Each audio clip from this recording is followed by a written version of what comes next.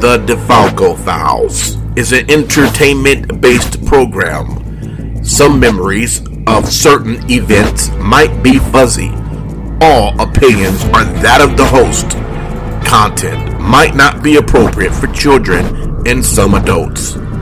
Listener discretion is advised. And remember, the truth is here. Vegas Bad Boys of Podcasting presents The DeFalco Files with FSW owner Joe DeFalco and your host, Matt Michaels. Hey everybody, it's Matt Michaels here on The DeFalco Files with the owner and creator of FSW, the Future Stars of Wrestling, here in Las Vegas, Mr. Joe DeFalco. And Joe, how's the dryer going? Well, of course, the issue isn't happening right now. It's making a really loud squeaky noise. So we got the dryer guy there. And of course, he turns it on and it's purring like a kitten. Just like when you take your car in, right? Yeah, you hear it all the time. And then you get there and it's like, it won't do it for you. Oh, man. Well, you know, speaking of dryers and countdown mode, you count down the new year with Countdown to Midnight. And some stuff going on at the FSW arena on that show. Chris Bay, what's going on with Chris? Kind of maybe a message for one Johnny Mecca? Yeah, without a doubt. After Bay won the Mecca Grand Championship, John alluded to Chris, and they've met before. And, you know, John is very fond of Chris Bay's talents. But, you know, he did reiterate how he never lost the Mecca Grand Championship. You know, he went back to WWE. So we're actually looking at trying to put some stuff together, and we're looking at doing another Mecca on March 26th, actually. So we actually have two venues in play.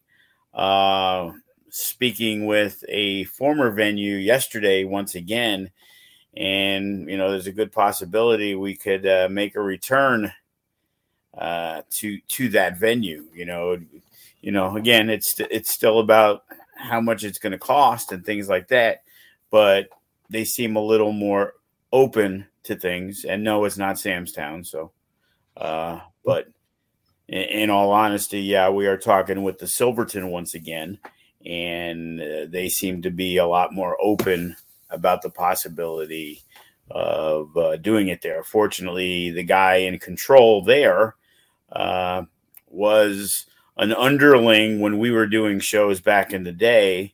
And he saw, you know, what we helped bring to the casino, you know. But again, in 2022, 2023, they're only worried about the bottom line. You know, they're not looking at how many people might come to the facility.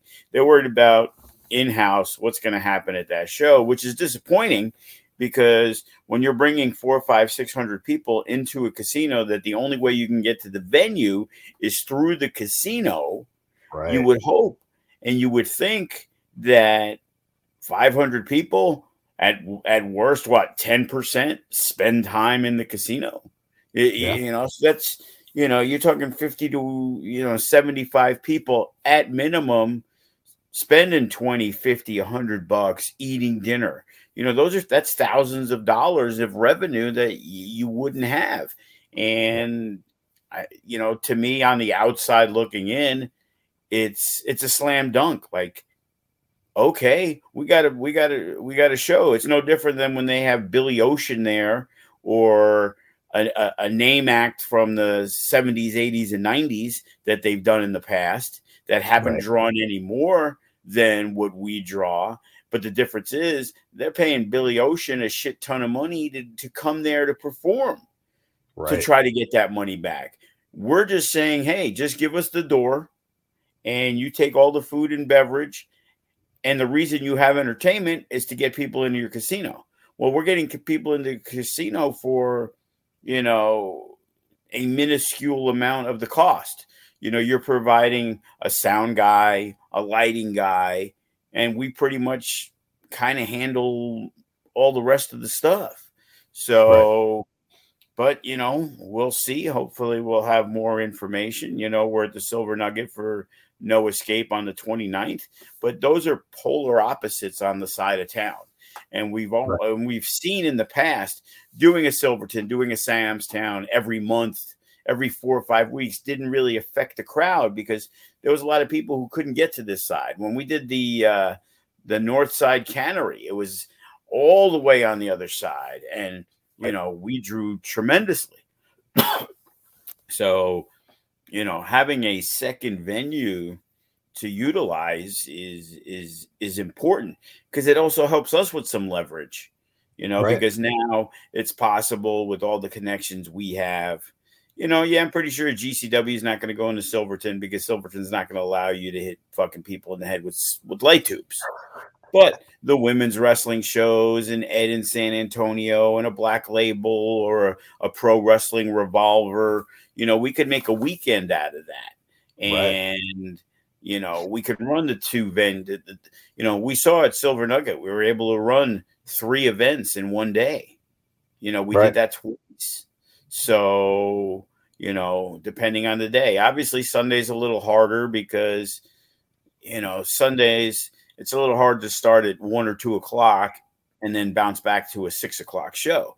But what we did on last year on AEW weekend when we did the Full Tilt, we probably had a show at 12 or 1 o'clock. We had another show at 5 o'clock and we had a show at whatever, 10 or 11 o'clock. But that was a Friday or Saturday. It's a lot easier to make that happen. So, hopefully negotiations go well. I take him at his word. I send him an email. He actually responded, "Hey, what dates are you looking for?" So, he said, and, in all honesty, I'd love to have you back because he saw what we did and he's going to run some numbers and, hopefully maybe by next week we could say, "Hey, you know what? We're going to be returning to one of our, original stomping grounds," because if he's going to look at the analytics and the numbers of the last show we did, well, that was the biggest show we ever did at the Silverton was when we were lucky enough because, thank you, Eli Drake, LA Knight. We booked him and Kirk White, the late Kirk White, went through Impact Wrestling and booked because he had a weekend event and he booked Eli Drake for that Friday and Saturday. So they had to pull him from our show because we dealt with Eli Drake face to face. So I booked him through himself. So thankfully, Sanjay Dutt, who we had a good relationship with, because it was weird. We had another show 2-3 months later and I had booked Moose on it. And then Moose is hitting me up. He's like, "Well, what about No Escape?" And I'm like, "You're not booked on it? Like, the fuck are you even talking about? Like, you guys are trying to get another booking." And his response was, at the time, I guess he's still there. Jimmy Jacobs was sending out the itinerary. And it was like, "Oh, well, it says FSW in January." And I'm like, no idea. So I'm like, got off talking to him and I call Sanjay like, "Dude, what the fuck's going on?" It was like, "Well, don't you have a show January, whatever?" And I'm like, "Yeah, but Moose is not booked." And it's like, "Oh, we're going to send him and Del Rio in, to make up for Eli Drake." And I'm like, and he goes, "Yeah, we'll cover everything in their flights. All you got to do is get Del Rio a room because he will not stay in the hotel that he is performing in." Yep. And I had to rent him a car. That somehow a one-day rental ended up being $200, but it was still worth it because we had about a week to promote it. And Del Rio was on Twitter promoting coming to Vegas. And, we put a bunch of flyers at the SWAT meet. So instead of our, 400 or 500 we were going to do, we did probably like 700 people. Yeah. Yeah, so, which is, it's fabulous too, because that space is a nice big space. And like you said, you have to go through that casino to get to the space. So you're looking at if you do anywhere between 500 and 1,000, that's big money for the casino. So why wouldn't it be a big consideration for them? And I remember because they did a concert on that Friday, and it was like a local band or whatever that they're, again, even if it's a crappy local band, they're probably paying $1,500 or $1,000, whatever it is. And the food and beverage people came up to us and was like, "Oh, this is amazing, man. We had a concert yesterday and we didn't sell crap at the bar." And it was like, "Oh, okay," because the new people had come into Silverton, and it was like, "Okay, we got some ammunition, man. We're gonna have another meeting, and they're gonna definitely want to have us back." And it was like, I remember the exact wording. It was like, "Well, this is not the type of event that we're looking for at our venue." And I remember exactly saying, "What type of event? One that actually brings you in money?" And it was like, "What the fuck are you talking about?" Like, we probably ran 15 shows there, maybe more. I don't remember exact numbers, but we never had an incident. We never had an issue. People would go there, spend money. Again, can't track who goes from one place to the other, but don't act like nobody was buying dinner afterwards and gambling afterwards. That's what people do. It's a night out, and that's the one issue, at the Silver Nugget. It's not much of a gaming casino. There's no direct food in that place essentially either. Right. Except, so that was the issues when we're talking about the money at the Silver Nugget. And it's like, well, the numbers, and it's like, but you do understand when people go get food, and I eat the tacos because they're good. I get the tacos. People are not going to say, well, you know what? I'm going to make sure the beverage revenue's up. I'm not going to get my drinks here. I'm going to go to the bar and wait in line and get a drink. No, they're going to order the 3 tacos for $10, and they're going to get their water, their soda, and then they have their specialty drinks. Like I've gotten their mango and the honeydew and the horchata. And it's like, so you're trying to bump us up to make more money, but the place over here is probably taking what you're asking us to give you. Why are we responsible for that? Right. And that's the disappointing part. Like, we can't control that. And, I understand your concerns, but the taco place has been grandfathered in from, obviously they know the people there. And I'm like, I get that. But then you need to take into consideration when you're asking us, because we need to bring in more money or we're not reaching your numbers. Yeah, we might have had, you're trying to gauge everything off the first Mecca we did, and we did these numbers, and then GCW did these numbers. So then when we're running a regular show, not every show is going to do those numbers. Now all of a sudden we do half of what we did, and now it's like, oh, well, you're not. And it's like, now the last show we did really well because we built it up. The anniversary show did really well. Survival of the Fittest didn't do as well. Okay, those things happen. We still had 350 people in the place. Sorry, we didn't have 600. It depends on the events. So, it's pulling teeth. Like, it's like, the reason we do Sunday over Saturday is because there's a big difference in cost. And now you're trying to raise that price on Sunday. And it's like, well, that's odd. You basically say, Sunday's pretty much an open day, that it's almost like extra money. So would you rather us not be there? Yeah. Or would you rather make the Sunday money? You're not going to make the money you would make on Friday and Saturday than you do on the Sunday. You've already acknowledged that. So now why is there an issue? Because I say, hey, what are the numbers? Well, at Sam's Town, we'd get a breakdown of every number. How much exactly was sold in food, exactly how much. So you're telling me that the numbers weren't that good. Oh, okay. So what were they? Oh, well, I didn't have the information. And it's like, okay. So now you have the information when we didn't do as good. But when we did really good and I said, hey, what were the numbers? You couldn't give me any.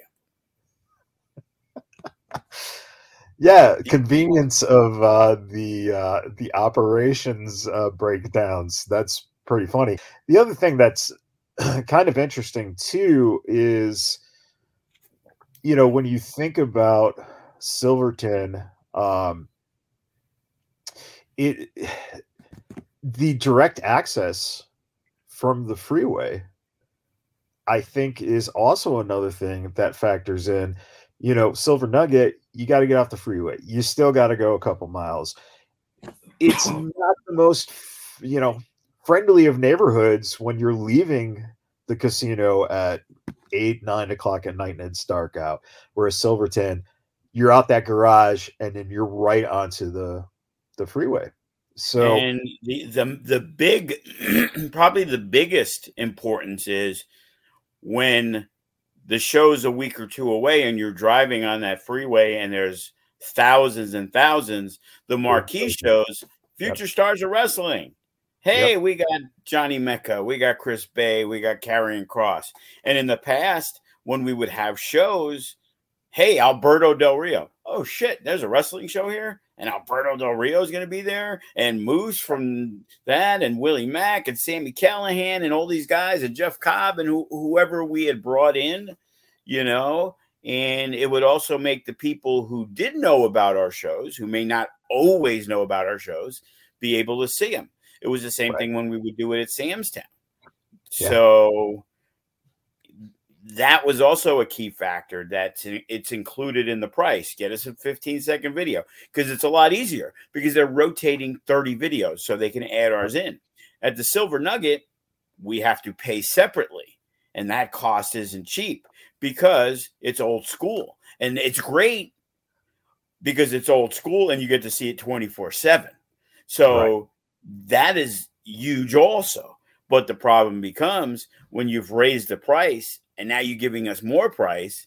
Wow, now it's being really costly, and to make it cost effective to pay your price and now have to pay to have the marquee set up.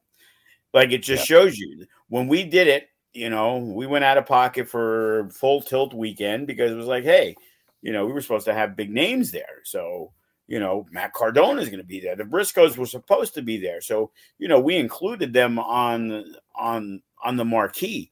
That way people could see it 24/7. And the funny thing was, by the time we did another show, probably 5 or 6 weeks later, the marquee was still up that said pro wrestling. And it was like, if I knew it was going to stay up that long, because now they got to get somebody else to come in and pay for it, or they're waiting for us to pay for it so they don't have to, and then they can take it over. So after like a month and a half, they realized we weren't going to pay again. So now they had to go back and they had to come in and pay for the sign to be redone, which again, everything has a crazy price. It's the world we live in. But it was like, hey, well, what if we say we booked 3 dates and now it says pro wrestling, January 29th, March 26th, April 15th. Now, all of a sudden, it's like, okay, well, I paid once, but I'm getting 3 shows worth. Right. And, being that hustler promoter guy trying to save whatever dollars we can to justify doing it, that's definitely something I'd want to do. Yeah, no, that makes a lot of sense. It's just a very interesting dynamic too between, looking at these 2 different venues that are actually polar opposites, essentially, where the Silverton is, again, but I don't think. By that Mecca, I don't know if the hotel is back open at that point because they've been doing the renovation. They're getting close on real. That's the second hotel. Which one? At the Silverton. I thought they have now 2 towers. So it's the one that's actually they're considered their property. The other hotel is not necessarily the Silverton run. Right. It's like a secondary sister property type of thing. Right, but one of them's open, right? Yeah, that one's still open. But what I'm trying to get at is it might be close to that grand reopening by the time Mecca is coming around, which means that you're also going to have a great shot of getting people to, see that marquee and then book a hotel room, which is brilliant. Had to let the dog in. He was scratching. What's up, buddy boy? Yeah, he's hearing all this talk. He's getting excited about it. Well, yeah, and then he's like, "Hey, where's Dad?" And there's a strange guy in the laundry room. So like I heard the one bark, but he was actually good. So you're talking about these marquee names essentially to sell shows, and of course at Countdown to Midnight, you had a couple marquee names like Brandon G. Now, let's start there, man. What is going on with Mr. Brandon G? Is he starting to make a little bit of an impact, or is he showing he's just if he didn't have his book, would he be effective? Well, I got to be 100% honest with you. I think he may have been the MVP of that event. He was in a tag team with Ricky Tenacious, and they generally never won matches. And if they did, it was very infrequent. But he was the secondary character. Ricky Tenacious is the Batman, was the Batman in that tag team. And this was really the first opportunity. There was a couple times because Brandon helps out a lot at the school, when Hader's not able to do the kids' class. So Brandon G's a guy you try to give something to because, he's gone out of his way for us. And there was a couple times I had him booked. So I was a little mad because it was kind of like, hey, I've given you guys dates. And now you took a date somewhere else. And it's like, it's hard for me to book you, in those situations. So, I had hit him up about the Rumble. So he got to be in that. And then it was like, a lot of our trainers, felt that Ref AJ was ready for an opportunity.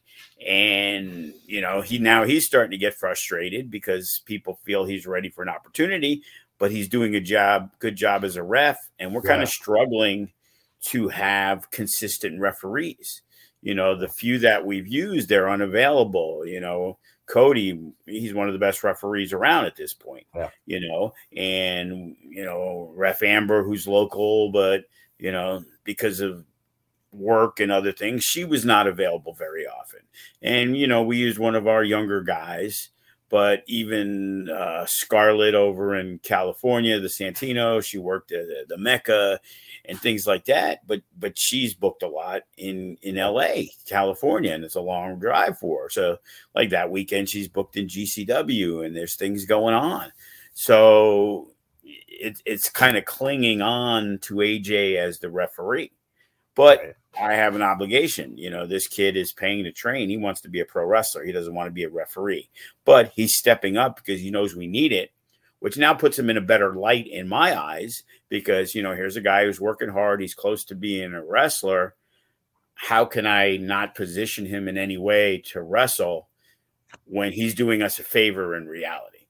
And that's the problem with a lot of the younger students. They should all have the ability and ready to go as referees. Obviously, a guy who's 6'7", 300 pounds, you don't want that as a ref. But there's plenty of guys that are less than 6 feet tall and that are even more in the 5'7", 5'8", 5'9" range that they're not towering over the wrestler, that it's a great learning process to begin with.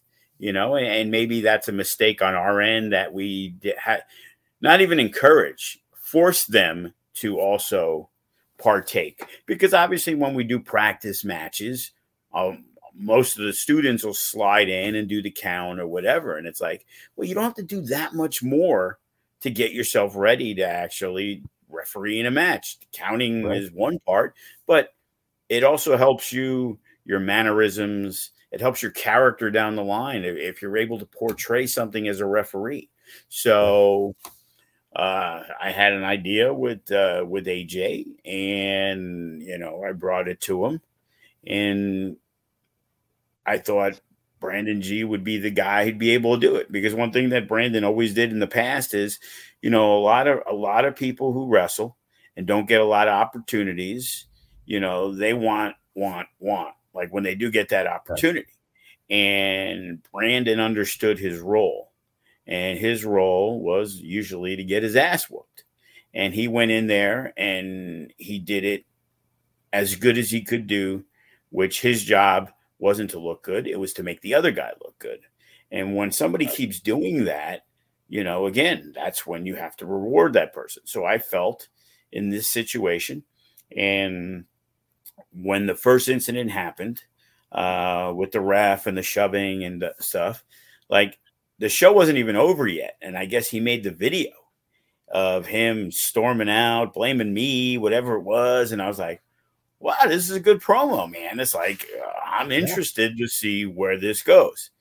And I had no intention. It was more of a future shock, a little story to get for the future shock. And these guys jumped the gun a little bit. And I'm going to continue that story. I think to hang on.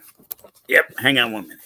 Yep. So anything I greased everything, all rollers, all pulleys, so everything should work right. Okay. So if it's an issue, I'm not going to have to pay for another. No. You'll have 30 days of warranty, so check if you use it. Yeah, and then if it does squeak again, I'll have to wait for the report. Yeah. Yeah. Thank you very much.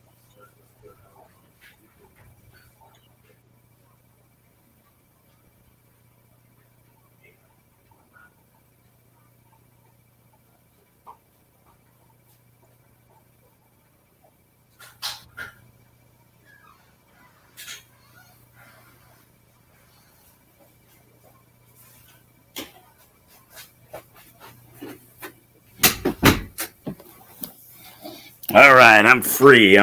Here we go. So as I was saying, AJ kind of jumped the gun a little bit, like thinking at the next High Octane. I'm like, what are you talking about? That has never been discussed. So you shove the referee and we're going to have a match. No, we gotta add a little bit more to it. Okay. So now you did the promo, and then we had the next match. And we did it as the pre-show on that last High Octane, which I guess was Seasons Beatings. So at that point, Remy came up with the idea, which we had done a few years back, where Cody did the drop down and the leapfrog. And it was, him showing his athleticism. That way people can believe moving forward, oh, okay, this kid looks like he can wrestle. Plus, he was also in the Halloween Battle Royal. So we set that up, and Chase Bell was wrestling Brandon G, and he did the drop down, he did the leapfrog, and then he basically ran right into a Superman punch from Chase Bell, and it cost him the match. So, of course, again, now he's going berserk about it.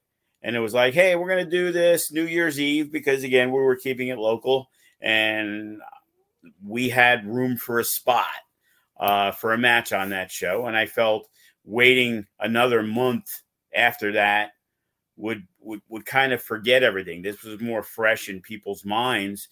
So let's give the kid an opportunity. And, it ended up being an extremely entertaining match. The only issue I had was I understand that we announced it as an unsanctioned match, that FSW didn't sanction it.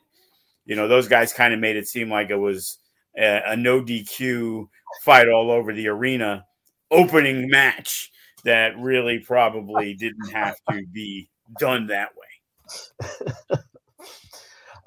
Just impressive stuff. And I think that sometimes, Brandon doesn't get enough credit. And I think AJ is definitely showing that he's got his promise there. So, for angles that sometimes you really think too much about, and can kind of get lost in the shuffle and be a big deal to the guys, and they put their heart into it. I think you're seeing that, this is one of those things that got elevated because they really are passionate in what they do. And it's just amazing to see when you put two guys together who, Brandon has a good amount of experience. AJ's a little bit younger, a little bit, greener.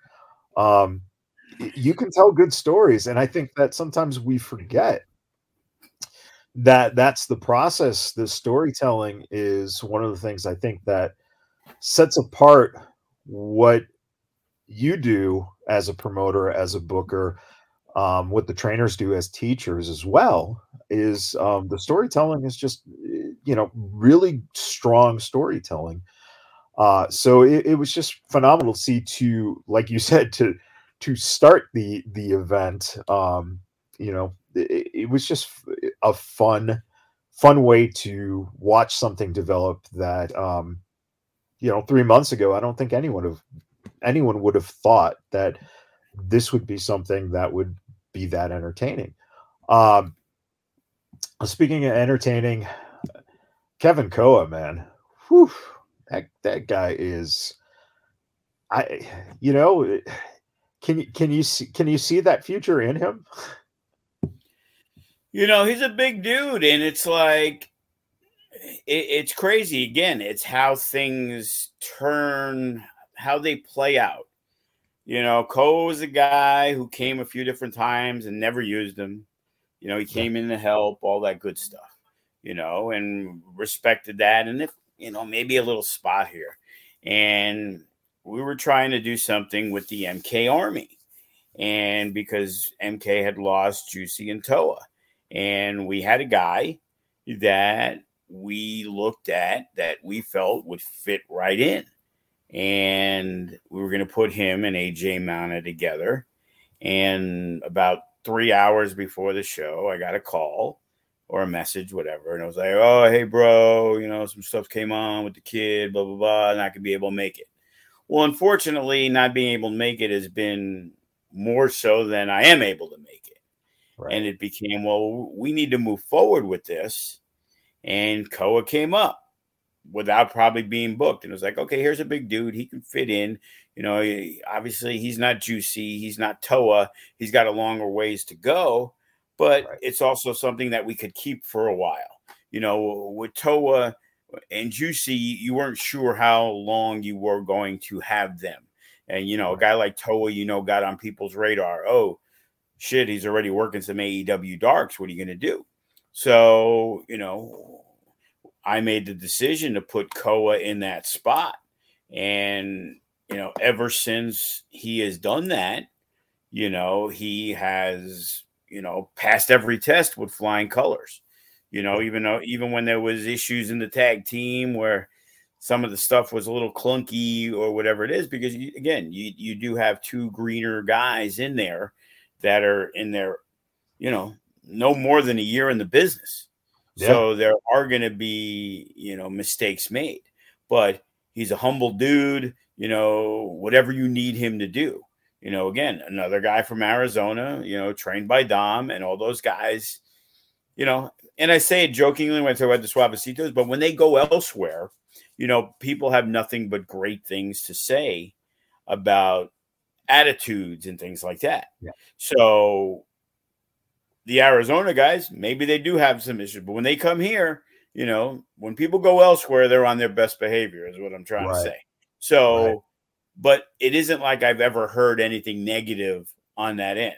I've heard a couple of, attitudinal behavior things talking with Graves, because sometimes the younger guys get a little early and then it starts to go to their head a little. So, but, haven't seen that with Koa. Obviously, guys like Graves and Hammerstone worked with him in Arizona and trying to get him ready for bigger spots. So, and our roster is usually more no-limity type wrestlers. The big heavyweights are far and few between. So having a guy like Koa and wrestling a guy like Graves or even the Remys and the Codys of the world, this is good for them, but it's also, good for the mainstays, the veteran guys who need a good match. And at least if they beat that guy or they beat a Koa, or, it's a win that means something. Or if Koa wins, that's a huge win. Here's a guy that's on the upside. Because, again, I always try to emphasize there's only 8 or 9 wins on an entire show. And I can give you a list of 20 guys that need to be pushed and need to win matches.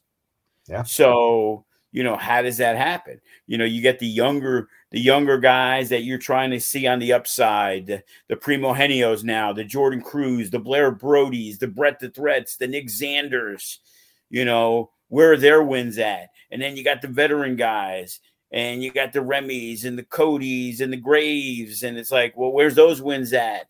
And then it's like, you got the champions, where are their wins at? And then you got, these other guys that you're trying to put at a top level, a Danny Limelight, a Jordan Oasis. Where's their wins? Yeah. And now all of a sudden it's like, oh shit, I need 15 wins tonight. And it can't happen. You look at the tag teams, everybody needs wins. I like the Regulators. They're a good tag team.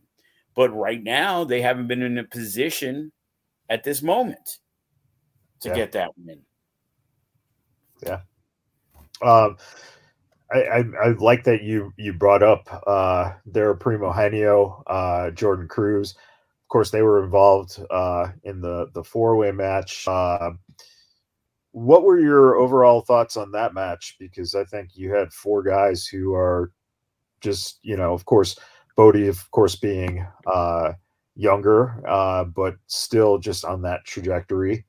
And Celestial, I think pretty solid worker as well, who's, it's just so much talent that you look at a match like that and you go, I don't envy you trying to figure out how you position those wins, because just look at those four names and go, well, shit, any one of those guys could grab that win. It's kind of exciting as a fan, not knowing who is literally going to go over in a match when you see that kind of talent together. Well, I'm going to start with Angel Celestial, because he's a guy who was a young kid, 20 years old, maybe. He came to us, hey, yeah, I wrestled in Mexico a bit, and he's got training, and we know they start the training young. And you could see he had some decent stuff going on, in the training. So we gave him the opportunity. The first match he worked was a scramble. And I believe Bodie was in that also. And it had Ricky from the Suavecitos and Andy Delgado.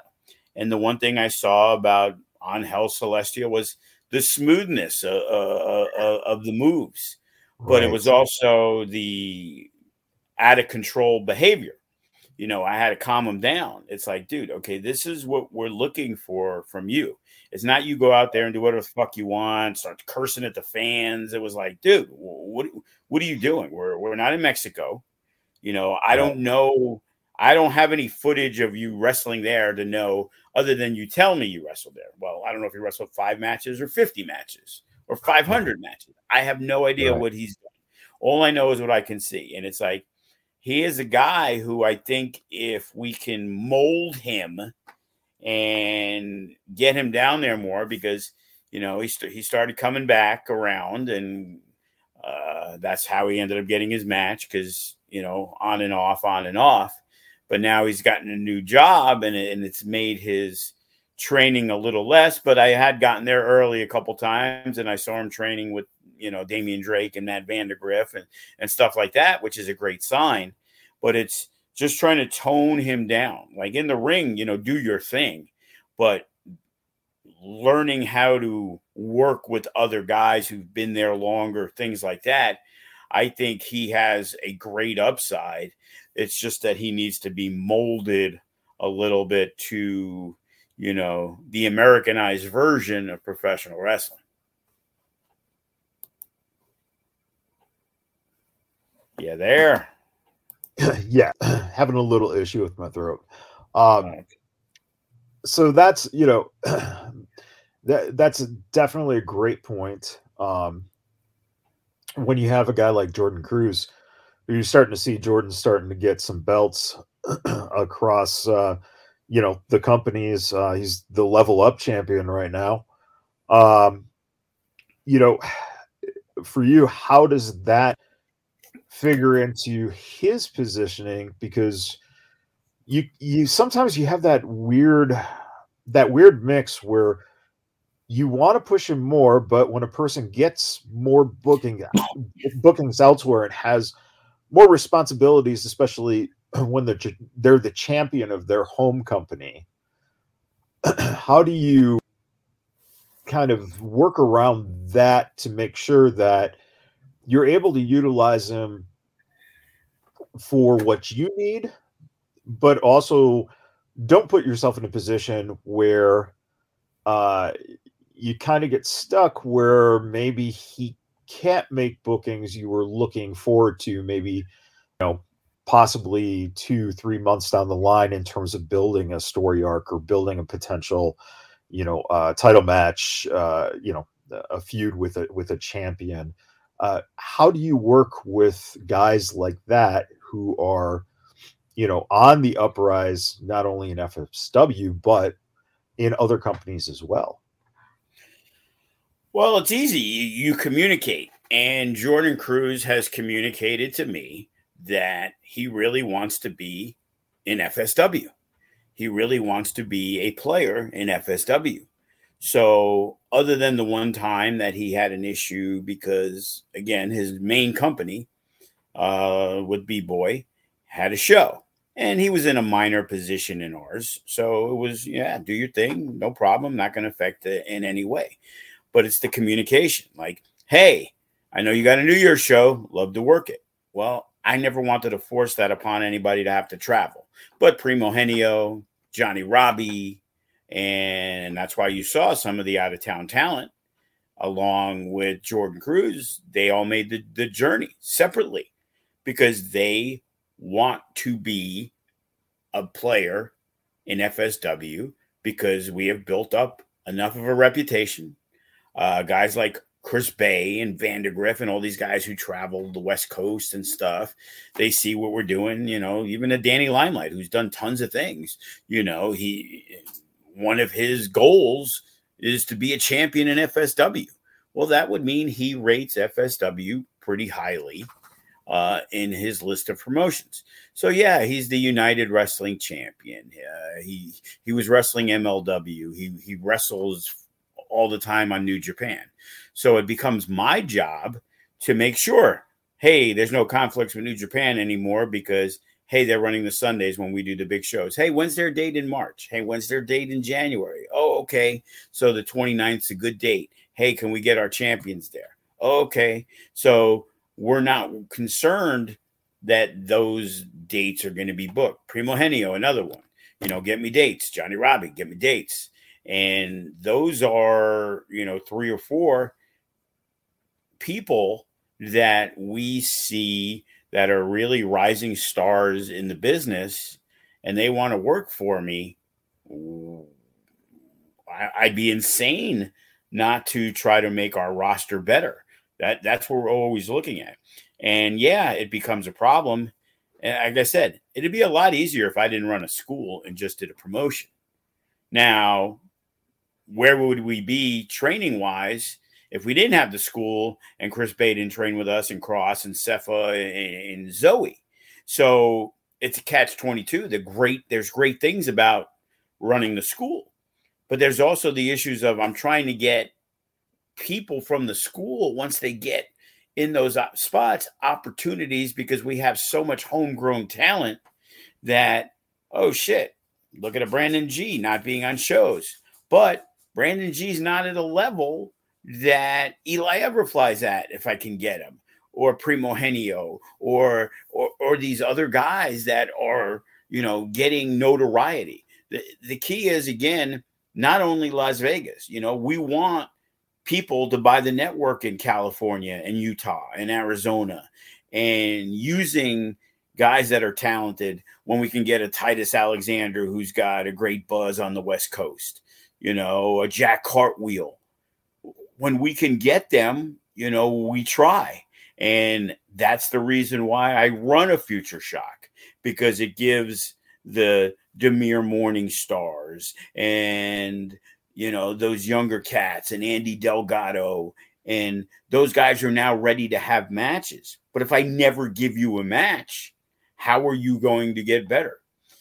Back in the day, when we didn't have a Future Shock, Jacob Austin Young, he'd work a pre-show match in a tag with Greg Romero, and they would wrestle, Johnny Yuma and Johnny Goodtime. Well, as a pre-show match, it was a good match for them. You know what I mean? And, you're trying to pick spots, or that's when the infamous 8-man tags and 5-man scramble pre-show matches occurred, because it was me trying to give some younger guys opportunities. If I didn't have the school, I would never book that guy who was looking for his second professional wrestling match. But instead of being grateful, there were certain people that weren't grateful, like, oh, another throwaway match. Dude, you're lucky you're on the fucking card inside a Silverton casino with 600 fucking people there. Yeah. I could just make a nice 8-match card, have it flow, be done in 2 hours and 25 minutes, and it's the best of the best West Coast guys. Yeah. But how did we build? If a guy like Clutch didn't see what we were doing, maybe he wouldn't leave Arizona to come train with us. Jacob Austin Young wouldn't leave to train with us. Chris Bay wouldn't have left Virginia to come to Vegas to train with us, because they saw the outlet of being when, hey, we're pretty good, we're going to get on shows. The most difficult thing is for somebody to send a resume to a company that they say, well, yeah, we'll see what we can do. We'll see what we can do, because you're doing it. You've had no matches. He's doing it. He's had no matches. And they're getting 100 messages, or they're getting a guy who's not very good, but he brings 3 of his friends, and they're there for the show, and they're looking to get booked. And on a lot of these smaller shows, they're going to book whoever. And that's always been my biggest pet peeve. Like, people think they're going to come, blah, blah, blah. And it's like, dude, my shows are set. Like, you think I'm just going to like magically add you to my fucking show? Maybe there's other companies that do that. We don't do that. We have our matches set. Now, we might have a spot, and we may say, hey, somebody didn't show up. There was traffic. There was issues. He got sick. His dog had to go to the vet. Whatever it is, sure, we might have a spot in a 6-man tag. But usually it's going to go to, let's say, the 5 Arizona guys who came down with Watson at the time, or Hammerstone to drive them. And they're just hoping for one time and an opportunity to see what they can do. And we've used some of their guys that were like, not happening. They don't fit what we're doing. I was not impressed with them. I'm not going to use a guy who 5 of my students are better than, but not use my student over that person. Right. So you have to be extremely good and better than what's sitting here, because in reality, we have 5, 6 guys that are sitting around that might not be on the show that are students because they just weren't booked. And then if a spot comes up, then I'm going to pick the best guy available. Well, if somebody tells me how good Devin Reno is, I'm going to keep my eye on him. And the first time I can get an opportunity for him to show something, I will, because I know what our student can do. But if I'm told by the higher ups, like a Hammerstone or Graves or Gallo or Dom or a Class, for example, now, because he's a guy who's got that respect, people said, hey, this guy's good, blah, blah, blah. We saw what he did in an extremely short period of time. So if he's going to put, and most of the good wrestlers and the guys that I like and that I've had a long time relationship with, like I've said, when Tito Escondido says, hey, this guy's good, I'm going to believe him. Hey, this is my friend Che Cabrera. Oh, okay. Hey, yeah, this guy's good. He became a regular. El Everfly became a regular, or as often as we can use him. And again, a lot of those guys, it's because of that, regardless of somebody sending me something out of the blue that I don't know who they are, because half the time they're 1,500 miles away.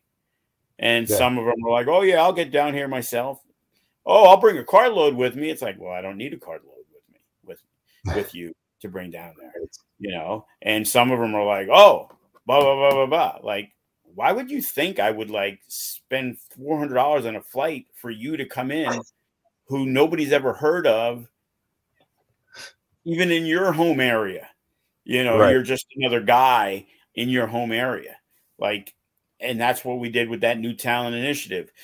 Percy Drews was able to come out here because he found a sponsor who was willing. And again, those guys aren't the superstars who have to go on Delta and have to go on American.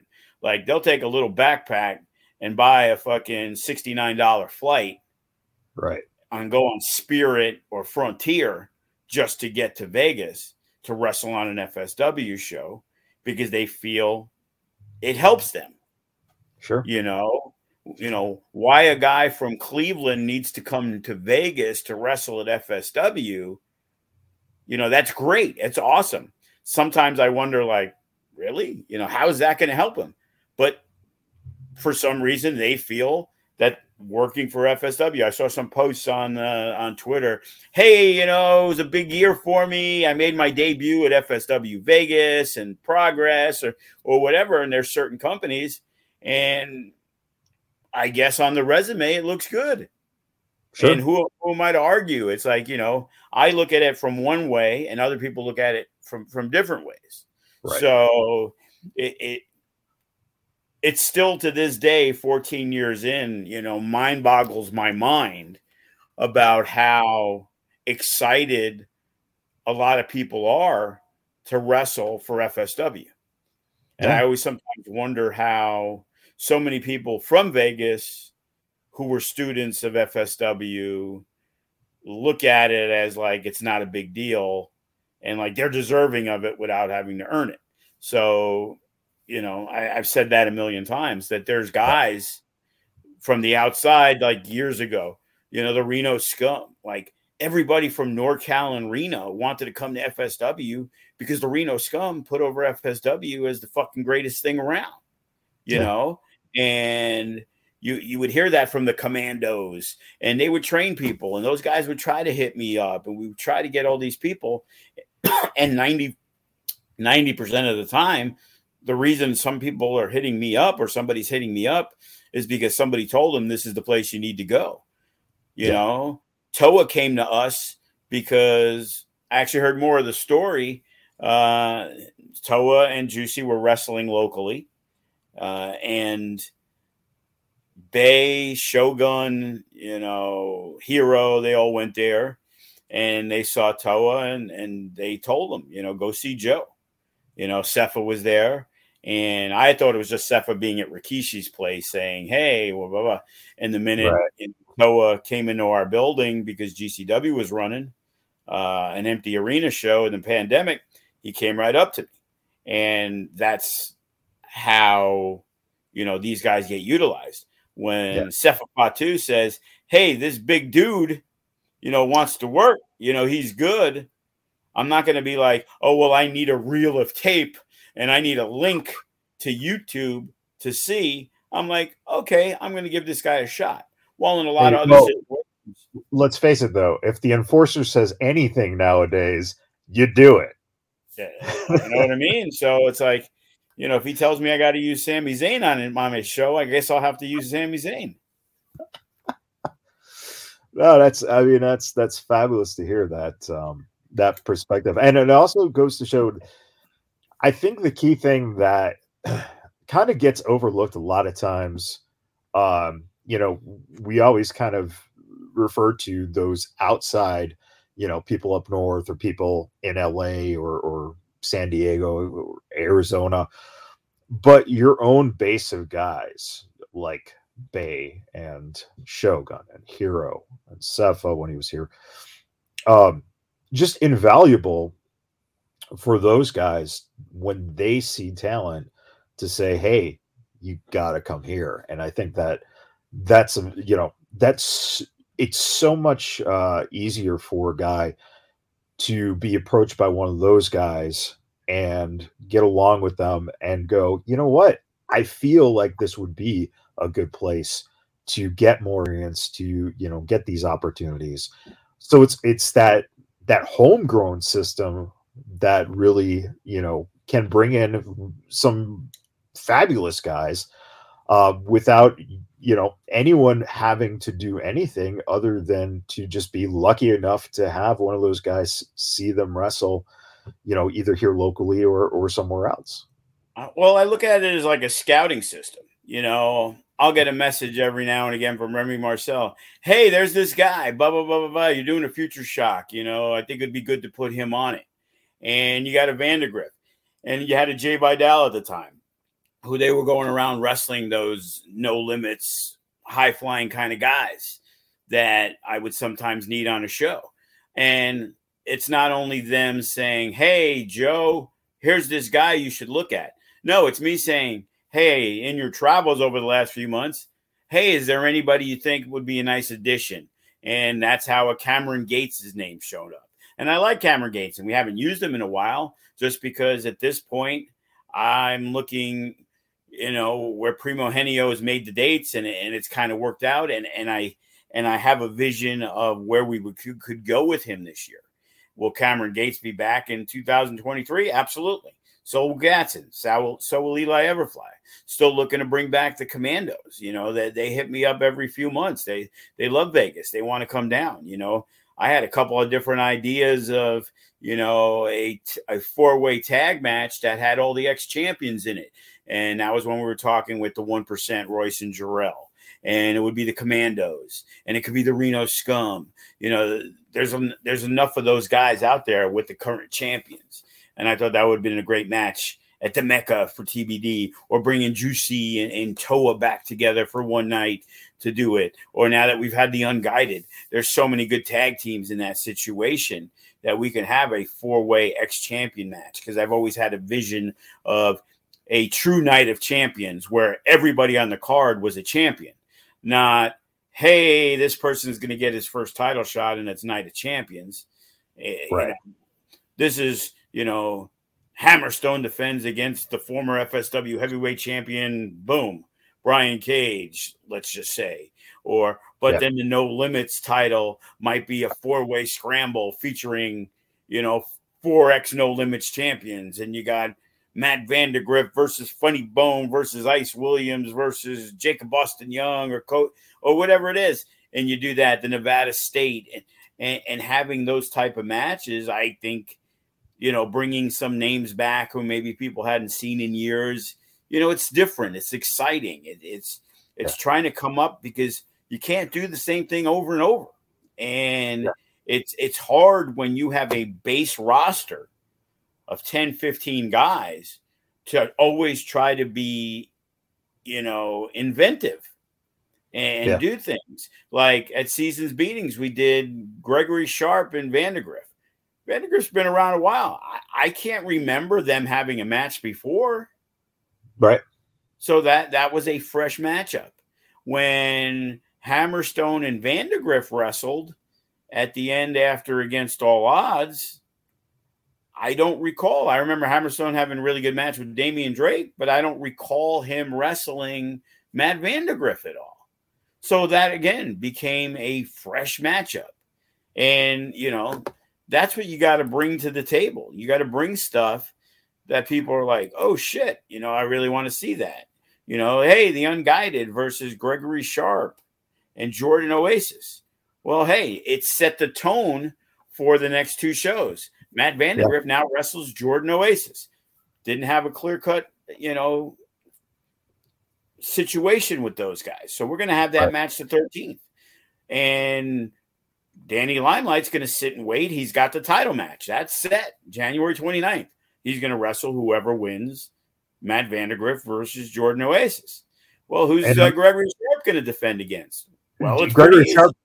Yeah, he can't be very happy that Damian Drake ended up posing with his title after that match. Oh, you should have seen him after the match. He went fucking nuts in the back. And I'll announce it here because we're probably going to announce it in the next day or two. But a month or so ago, Gregory Sharp stole the victory, beat Damian Drake. And then at Countdown to Midnight, Damian Drake evened it up 1-1. So Gregory Sharp was so adamant about beating Damian Drake. He says he's not going to only beat him once. He's going to beat him twice. So at No Escape, Gregory Sharp and Damian Drake's going to be 2 out of 3 falls. Ooh. So, that's a lot of good wrestling right there. Yeah. Yeah. 3 falls ain't going to take 7 minutes. 2 falls ain't going to probably take 7 minutes, So, the excitement's there, no escapes coming up before you know it. And, we have numerous matches in place. Another thing I can announce right here with Nick Bugatti not showing up, kind of ghosting Nick Xander. Well, our fans, Nick Xander, we accepted the, Nick Bugatti was the one who demanded the match. So if Nick Bugatti's going to play games, now we got it set in stone. At No Escape, we're going to have what's called the first ever no escape match, that you can't escape to win this match. And in the steel cage matches, generally it's pinfall submission or escape the cage. Sometimes we even had escape the cage matches. Well, this is no escape the cage match. The only way to win is pinfall or submission. If Nick Bugatti decides not to show up, well, then he never needs to show up in FSW again, because he will never get booked. So that match is going to happen. I'm pretty sure Nick Bugatti didn't put in all that time and effort. He may want to play mind games with Nick Xander, and he's sitting down eating his New Year's Eve dinner and having another nice steak and having Nick Xander sit there, kind of like a jerk off, like, where the fuck is Nick Bugatti? I'm pretty sure if that match wasn't set, Nick Xander would have had something to do on New Year's. Right. So instead of beating up Jeffrey Excellence and Beans, who was one of our students who was a security guy, who did the Randy Orton at the, he's kind of out there, Beans, I think he thinks he's Randy Orton. And, it was a funny moment for us who know Beans, but it wasn't funny for Nick Xander. So, that is going to be inside the steel cage, and you have to win by pinfall or submission. That's it, wrestle until there's a winner. So I know Nick Xander's excited about that, and all he's wanted to really do is get his hands. And now it's Bugatti can't run or hide. Once they're in that ring, he could try to climb out, but he can climb out all he wants, but the match ain't over. Yeah, it's very, very interesting. And I think that, if I'm not mistaken, this, I believe, in everything I can think of with Xander, this is Nick's first cage match, I believe. Oh yeah, I would think, unless it's possible. I remember seeing some kind of stipulation match he was in. It might not be. He might have actually did something like that at Best of the West or that UGWA, whichever that he wrestles out of. Yeah. I possibly believe he did wrestle a cage match somewhere else. We'll have to find that one out. But that's exciting to see those two. Hopefully, if Bugatti shows up, then it'd be great to see what happens with that. The last thing I want to talk about on this past show, Cody Hancock, Cutthroat, and Andrew Delgado. Has Andrew Delgado proved that he can hang, and he's starting to show that he's got it? The thing with Andy is he has been with us. He was in China in 2000, 17, 18. He trained with us. But again, most of us didn't realize he was like 18 years old back then, Right. And then he came back. He didn't last long. I don't know if it wasn't for him or whatever it was, but we had a Hoovy seminar. He broke his collarbone. He healed up and then kind of disappeared again for a few years. Like, he was forgotten. Like, it ain't like, hey, bro, how you been? Are you thinking of coming back type of thing? Because it was like, now we're talking 2-3 years from when we last saw him. And then all of a sudden it was like, hey, my mind's right. I'm ready to go. Blah, blah, blah, blah, blah. And even then it was almost like, reteaching, relearning how to walk type of thing. So it was almost like starting from scratch. And the first time I was told, hey, you know what? I think Andy's ready. He hit me up like, hey, I really believe I'm ready to be on the show, blah, blah, blah, Future Shock. Sold some tickets to get some people there.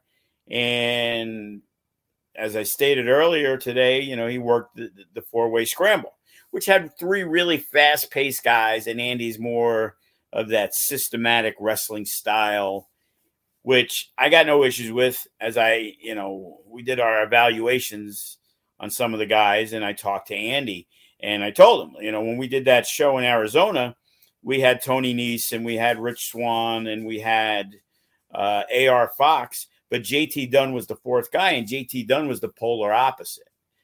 Andy was the polar opposite of those 3. I guess he got concussed, he got fucked up, whatever it was, which he said after the fact. Watching it, we didn't see really anything in there. All I know is watching the match, he was really the odd man out. Like, he didn't fit. And whatever it is, maybe it was the concussion. I'm not sure. But needless to say, he didn't get an opportunity at the next Future Shock. It's like, well, he kind of shit the bed. And, okay, well, now he's kind of got to wait his turn. We're going to give this person another opportunity, or that person. So we were going to do the Future Shock, and Jacob Austin Young talked about coming up early.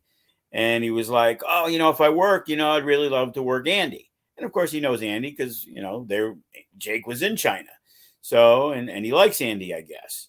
So it was something to keep in mind. We ended up not using Jacob Austin Young, or something happened. I think we ended up canceling the Future Shock because I think there was the Taco Festival and Ricky was running stuff there, and Sin was running another one at Sunset Park. And it was like, we had the show the week before, which may have been the Mecca or Against All Odds. It was like, you know what?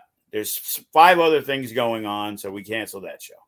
So then Cody let me know, hey, if I'm available for New Year's, blah, blah, blah. And Andy, the students gave a list of who was available, and they were trying to fill in spots. And I know, again, Cody's another one who's very fond of Andy. I'm like, hey, there's not really any big matches and, a lot of things going on. How would you like to work Andy? Oh, I'd love it. Blah, blah, blah, blah, blah, blah, blah. So that's how that came about. So it was like, that was one of the first matches I signed. I wasn't looking at like, well, if I don't bring in 5 of these guys from out of state, it was like, okay, Andy's going to get his opportunity. It's a smaller show. It's a specialty show. It's our New Year's show, but we're not expecting a huge crowd. It's going to be our really hardcore family and friends that are going to be there. So they go out, and then they had their match. And, actually had a couple people come up to me. Oh, man, that Andy Delgado match with Cody was awesome. So, it's good to see, because sometimes, i.e. Kevin Cross and Timothy Thatcher, to a lot of wrestling fans, that's not their type of enjoyment. They'd rather see Firefly jump off a balcony, Funny Bone, Matt Vandergriff, etc. So it's good to see there's a variety of fans who like different things, and universally, pretty much everybody praised the Andy Cody match. So what that does for Andy is it opens up the eyes of, hey, he's a guy now I have to think of very keenly on if I need a spot for a show, that him being deserving of it.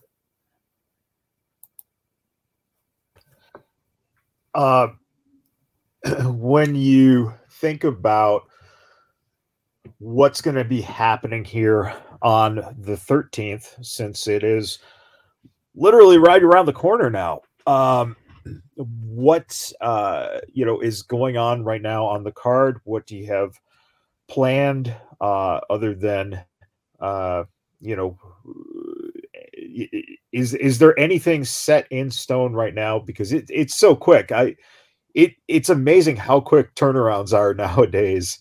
Because it feels like, we talk about something, we just see a show, we just do a show, and then it's like, oh wow, this next one's only 10 days away. Yeah, absolutely. We've already put out, as I stated, Matt Vandegrift's going to defend against Jordan Oasis. Right. Maserati's going to wrestle Alice Blair. Jordan Cruz is going to wrestle Primo Henio. It looks like Remy Marcel is going to wrestle Devin Reno. And, wow. And we're going to have that combination because TBD's there, Hammerstone's there, Ice is there, the whole faction is there, Jacob Austin Young is there, Cody's there, Clutch is there, you know, Damian Drake's there, Gregory Sharp. It's like it's another like Seasons Beatings where the top stars of FSW are all going to be on hand. So now it's figuring out, you know, other than those 4 matches, where we're going. And we are literally just 1 week away. Yeah.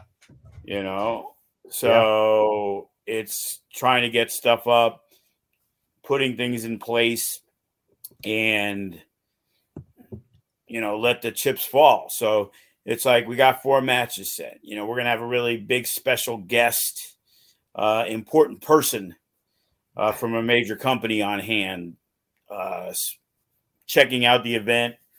We've worked with them one time before. You know, probably best not to give out what it's about, but it's something that could be big, not only for the wrestlers, but FSW. You know, again, I'm not 100% sure, but I got the message, hey, we're looking to come down, blah, blah, blah, blah, blah. So I'm going to make sure the card's going to be stacked and put on the best show that we can. So, you know, that opens the doors. But the main issue is when we were putting everything together for No Escape, we were probably in the first week of December, for example.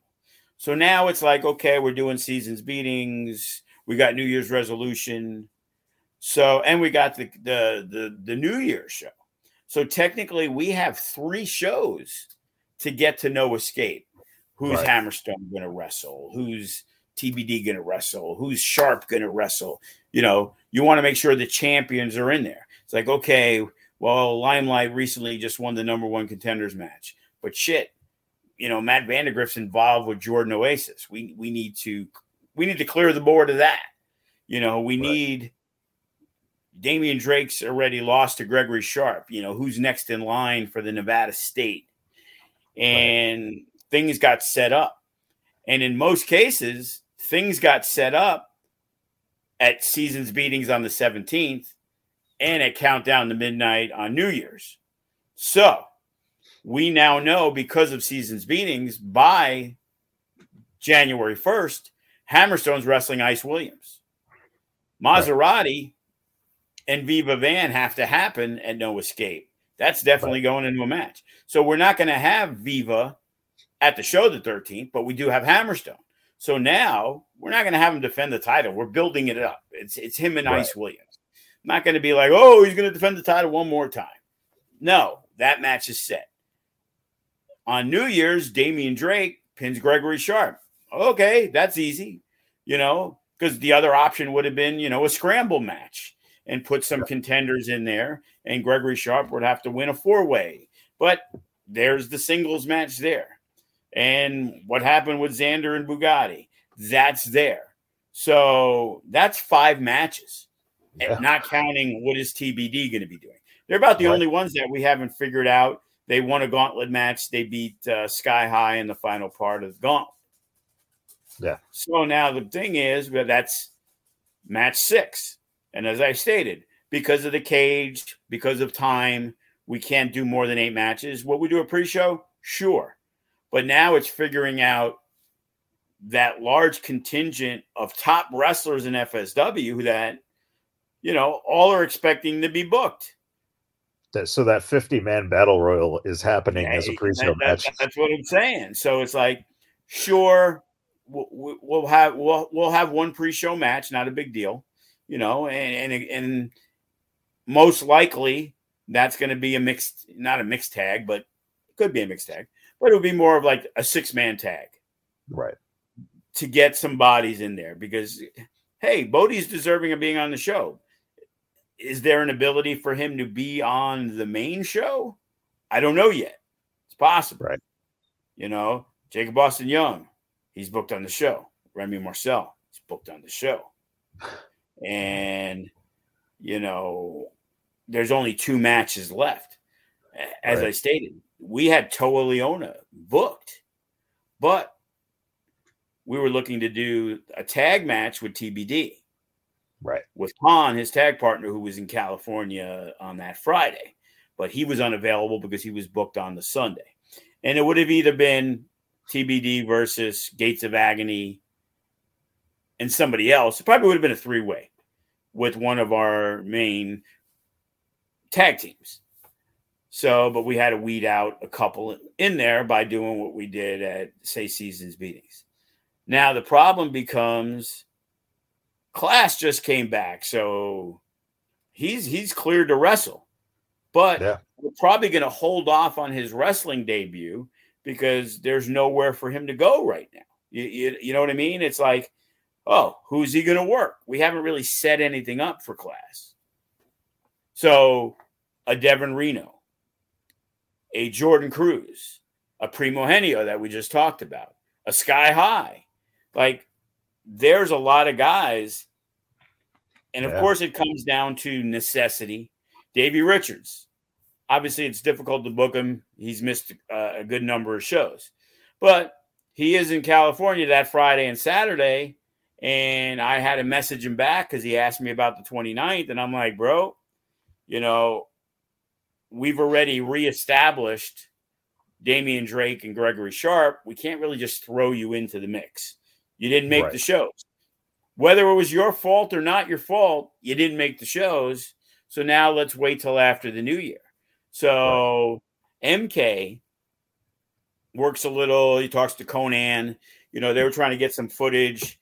And he offered me Sam Adonis versus El Hijo de Wagner on their dime to run at No Escape.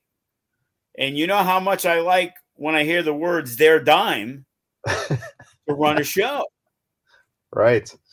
Yeah. But again, it was, can we see if we can do it another show? Because I'd still want to do it. But I'm a person of loyalty. And when I tell a guy like Jacob Austin Young, who's been with me forever, that he's on that show, I am not going to be like, hey, bro, by the way, I got Sam Adonis in a AAA match. Sorry, I'm not booking you. That's not my MO. Right. It's like, okay, he was scheduled to be in that, because now if we do that, that becomes match 7. Now it's like, okay, it's a scramble, most likely. Right. So now it's like, you know, who are the 5 that make that? You know, whoever loses Matt Vandergriff or Jordan Oasis has been the main event of the last 2 shows, both men. Right. Okay. Yeah. Oasis and Matt Vandergriff were in the main event, and they'll probably be in the main event on the 13th. So you're in the main event twice. You lose on the 13th. Now you're off the show. Well, I would think I'm going to have to find a spot for the losing guy on that, which would be in a scramble match that Oasis and Vandergriff are very common to, and they've been in numerous ones. So that would already be the second spot. Yeah. And it's like, okay, you throw a Remy Marcel, a Clutch, again, guys who've been around, and you want to make sure that they're part of the show because they're not involved in storyline things right now. So there isn't, you know, a set match for them.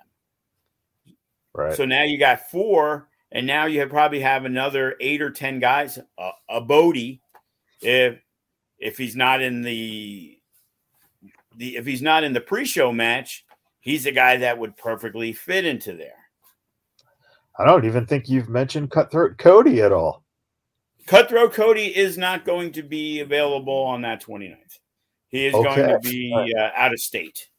So, but again, I think he took that booking knowing that there was a good possibility that there was nothing for him at No Escape this year. Right.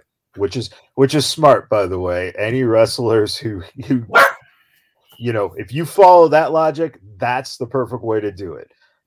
Figure it out and go, okay, now's my time to take that other booking because of the fact, the plate's already full for the card itself. So that's right. That's, and now by having the freedom of that extra match, well, who knows what comes out of January 13th? Because again, when we talked about a scramble, now all those players that I just mentioned, the four, Jacob Boston Young, Clutch, Remy, the loser of Oasis, Vandegrift, a Bodie, a Primo Henio, a Jordan Cruz, a Devin Reno, a Class.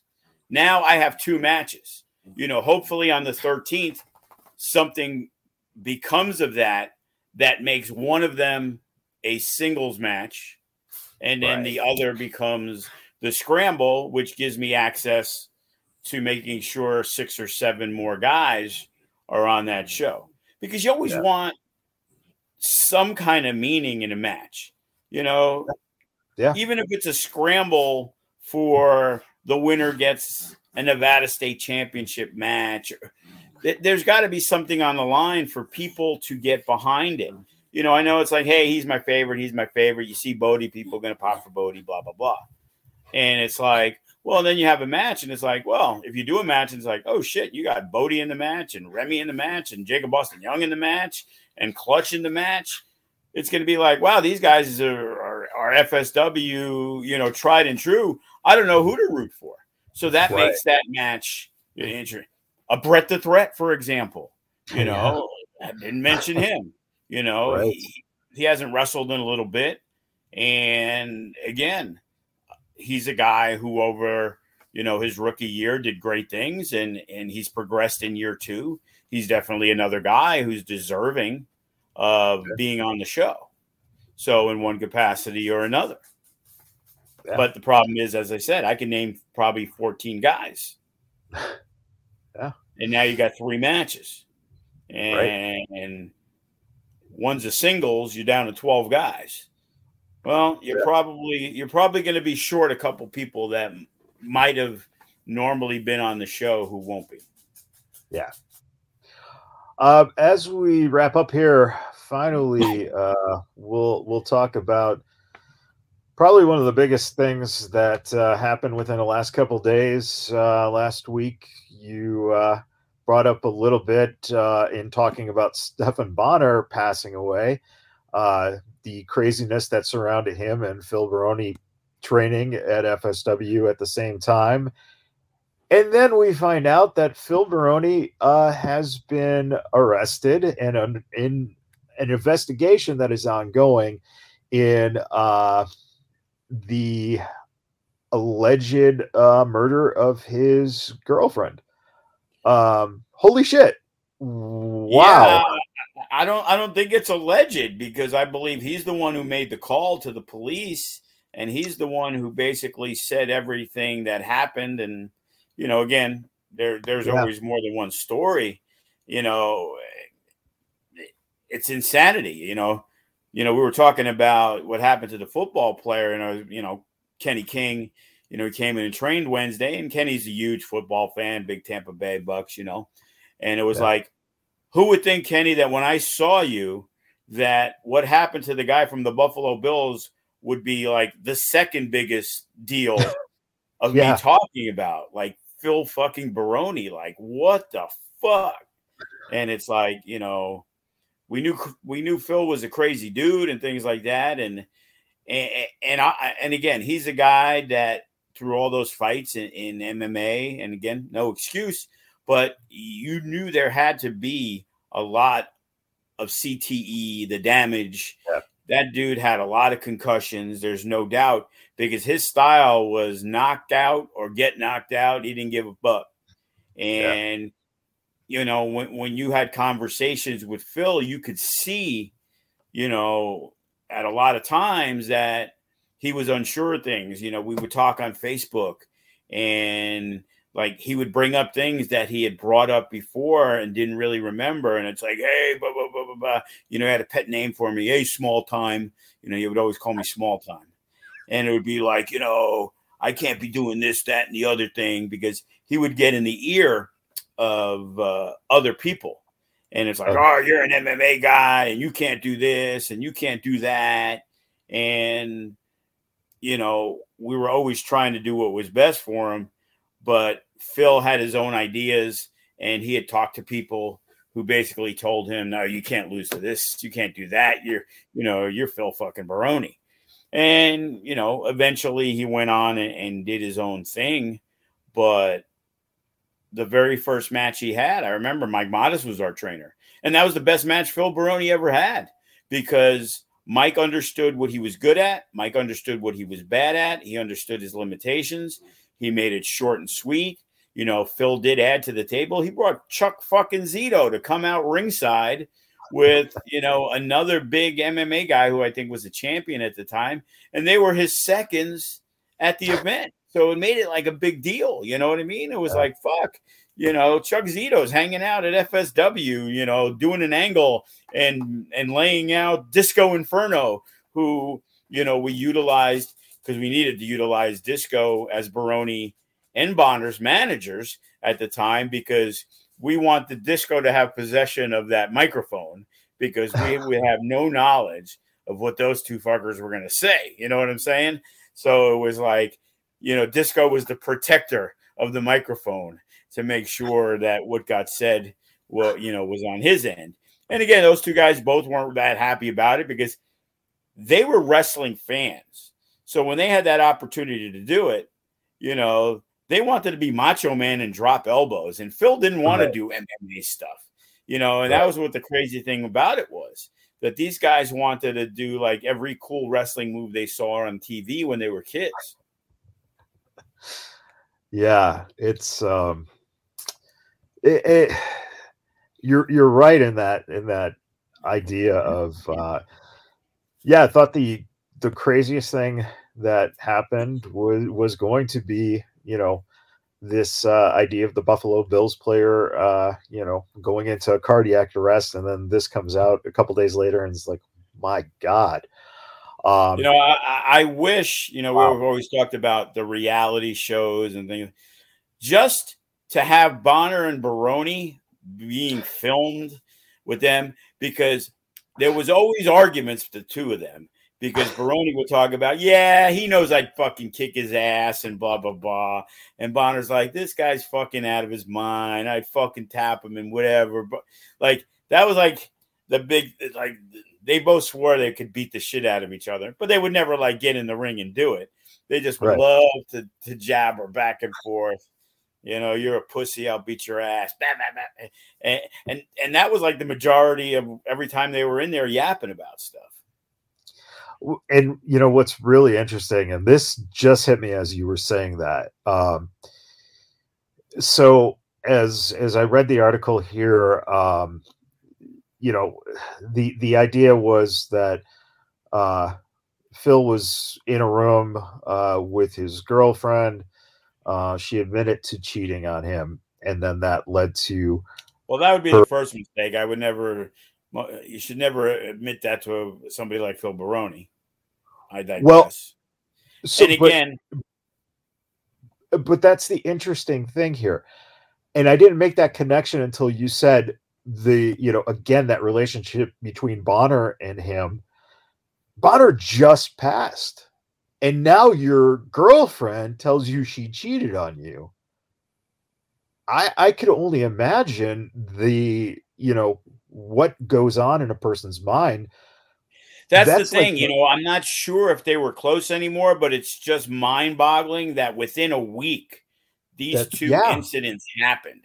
Because I also worked with them when I was working at the Legends Room strip club, and it was a crypto club. The guy had it, but the one guy involved in it is One Kick Nick, and One Kick Nick is a very successful MMA operator in town. He's been doing it for more years than me, training, and he brought Bonner and Baroni in because he's very well known in the MMA community, and Bonner and Baroni worked in the same club as me. And, I know there was issues there, but the funniest thing was, I guess I could tell the story. My buddy Jimmy was the main DJ, and Spider's dad was overseeing a lot of the stuff and the business. So, and I knew Spider's dad really well. So it was like, hey, you need the guy to work 3 days a week. And they paid way better because there was really no tips. Nobody knew what it was. So I got a good salary. I'd come in and work, 3 shifts a week. And before I got hired, my buddy Jimmy, who I worked with at Crazy Horse too, and that's the connection of everybody, I went in there and I had to meet with Nick because Jimmy wanted to introduce me as, his relief DJ. Jimmy would work whatever, Thursday, Friday, Saturdays, whatever. Right. I'd work like Monday, Tuesday, Wednesday. And I'm there. Well, you need to put the belts on my boys. And I'm like, what? Like, yeah, you need to put those tag belts on my guys, Baroni and Bonner.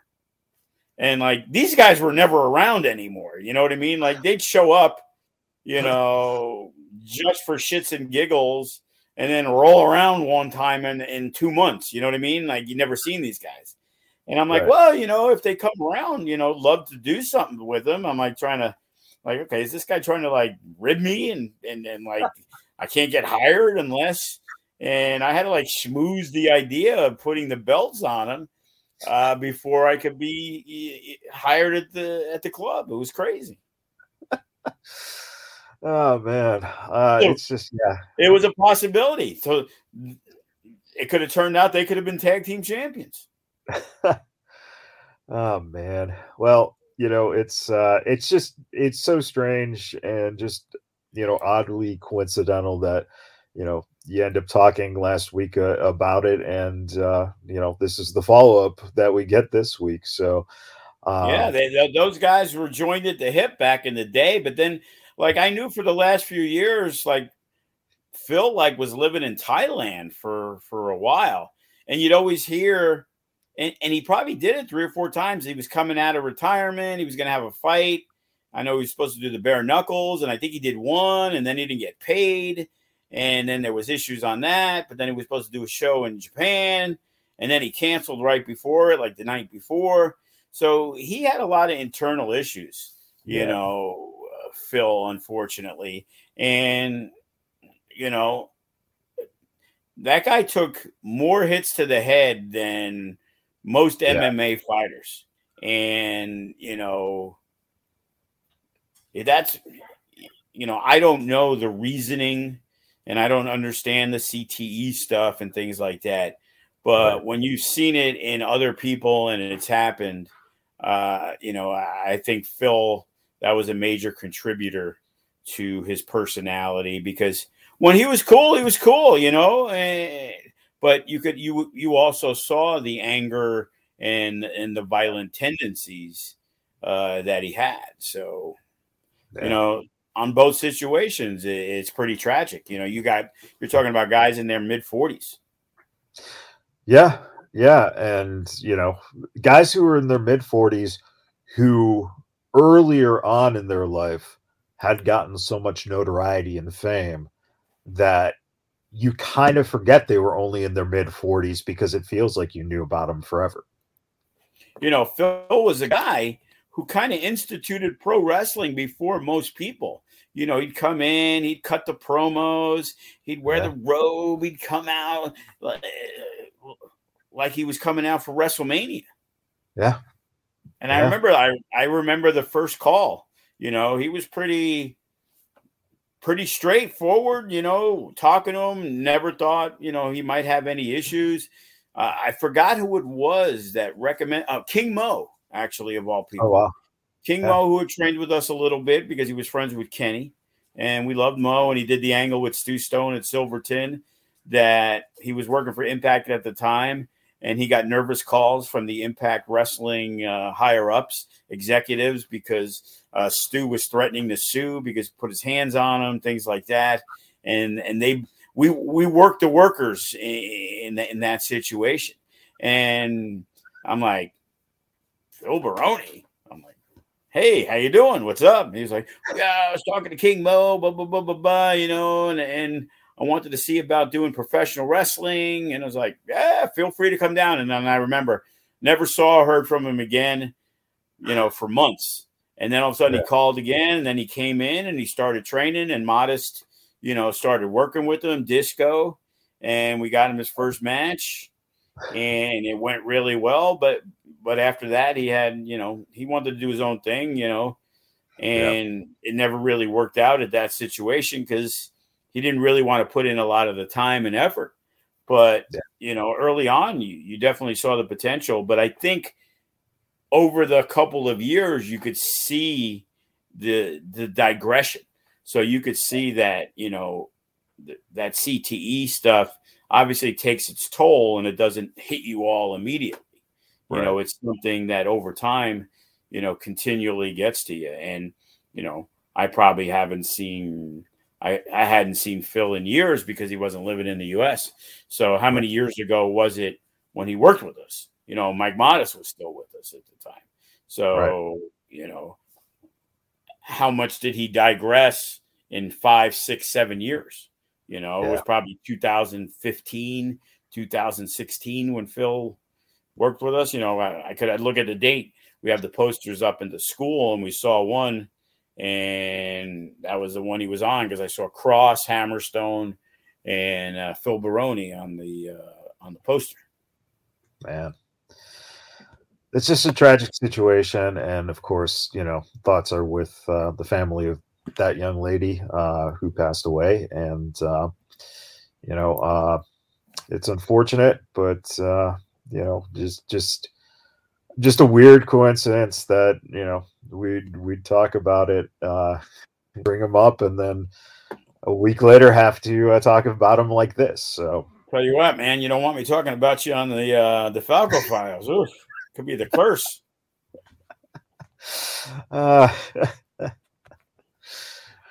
So what do you have planned for the Suavecitos? Yeah. They worked. They worked on New Year's Eve. Yes, they did.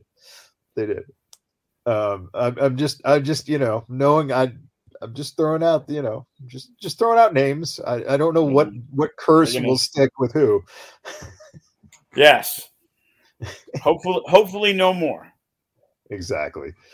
All right, everyone, remember the 13th, Friday the 13th, New Year's resolution, 7 p.m. My favorite day, Friday the 13th. 7 p.m. show? 7 p.m. At the FSW Arena. You can catch it on the network. Get your tickets. Absolutely. All the champions will all the champions. Yeah, all the champions, other than Chris Bay. There we go. Oh, sorry, Beaver won't be there. Beaver won't be there, yeah. So there you go. So it looks to be a good show. And again, if you're not in town, catch it on the FSW network. And get ready for No Escape on Sunday the 29th at 5 p.m. at the Silver Nugget. And you heard, the card is almost full. So you'll probably be having the full card, almost right after the show on the 13th. So next week, you can get an idea of what that show is going to fully look like. And again, support FSW. And Joe, it's been a pleasure. And until next week, we'll see everybody later.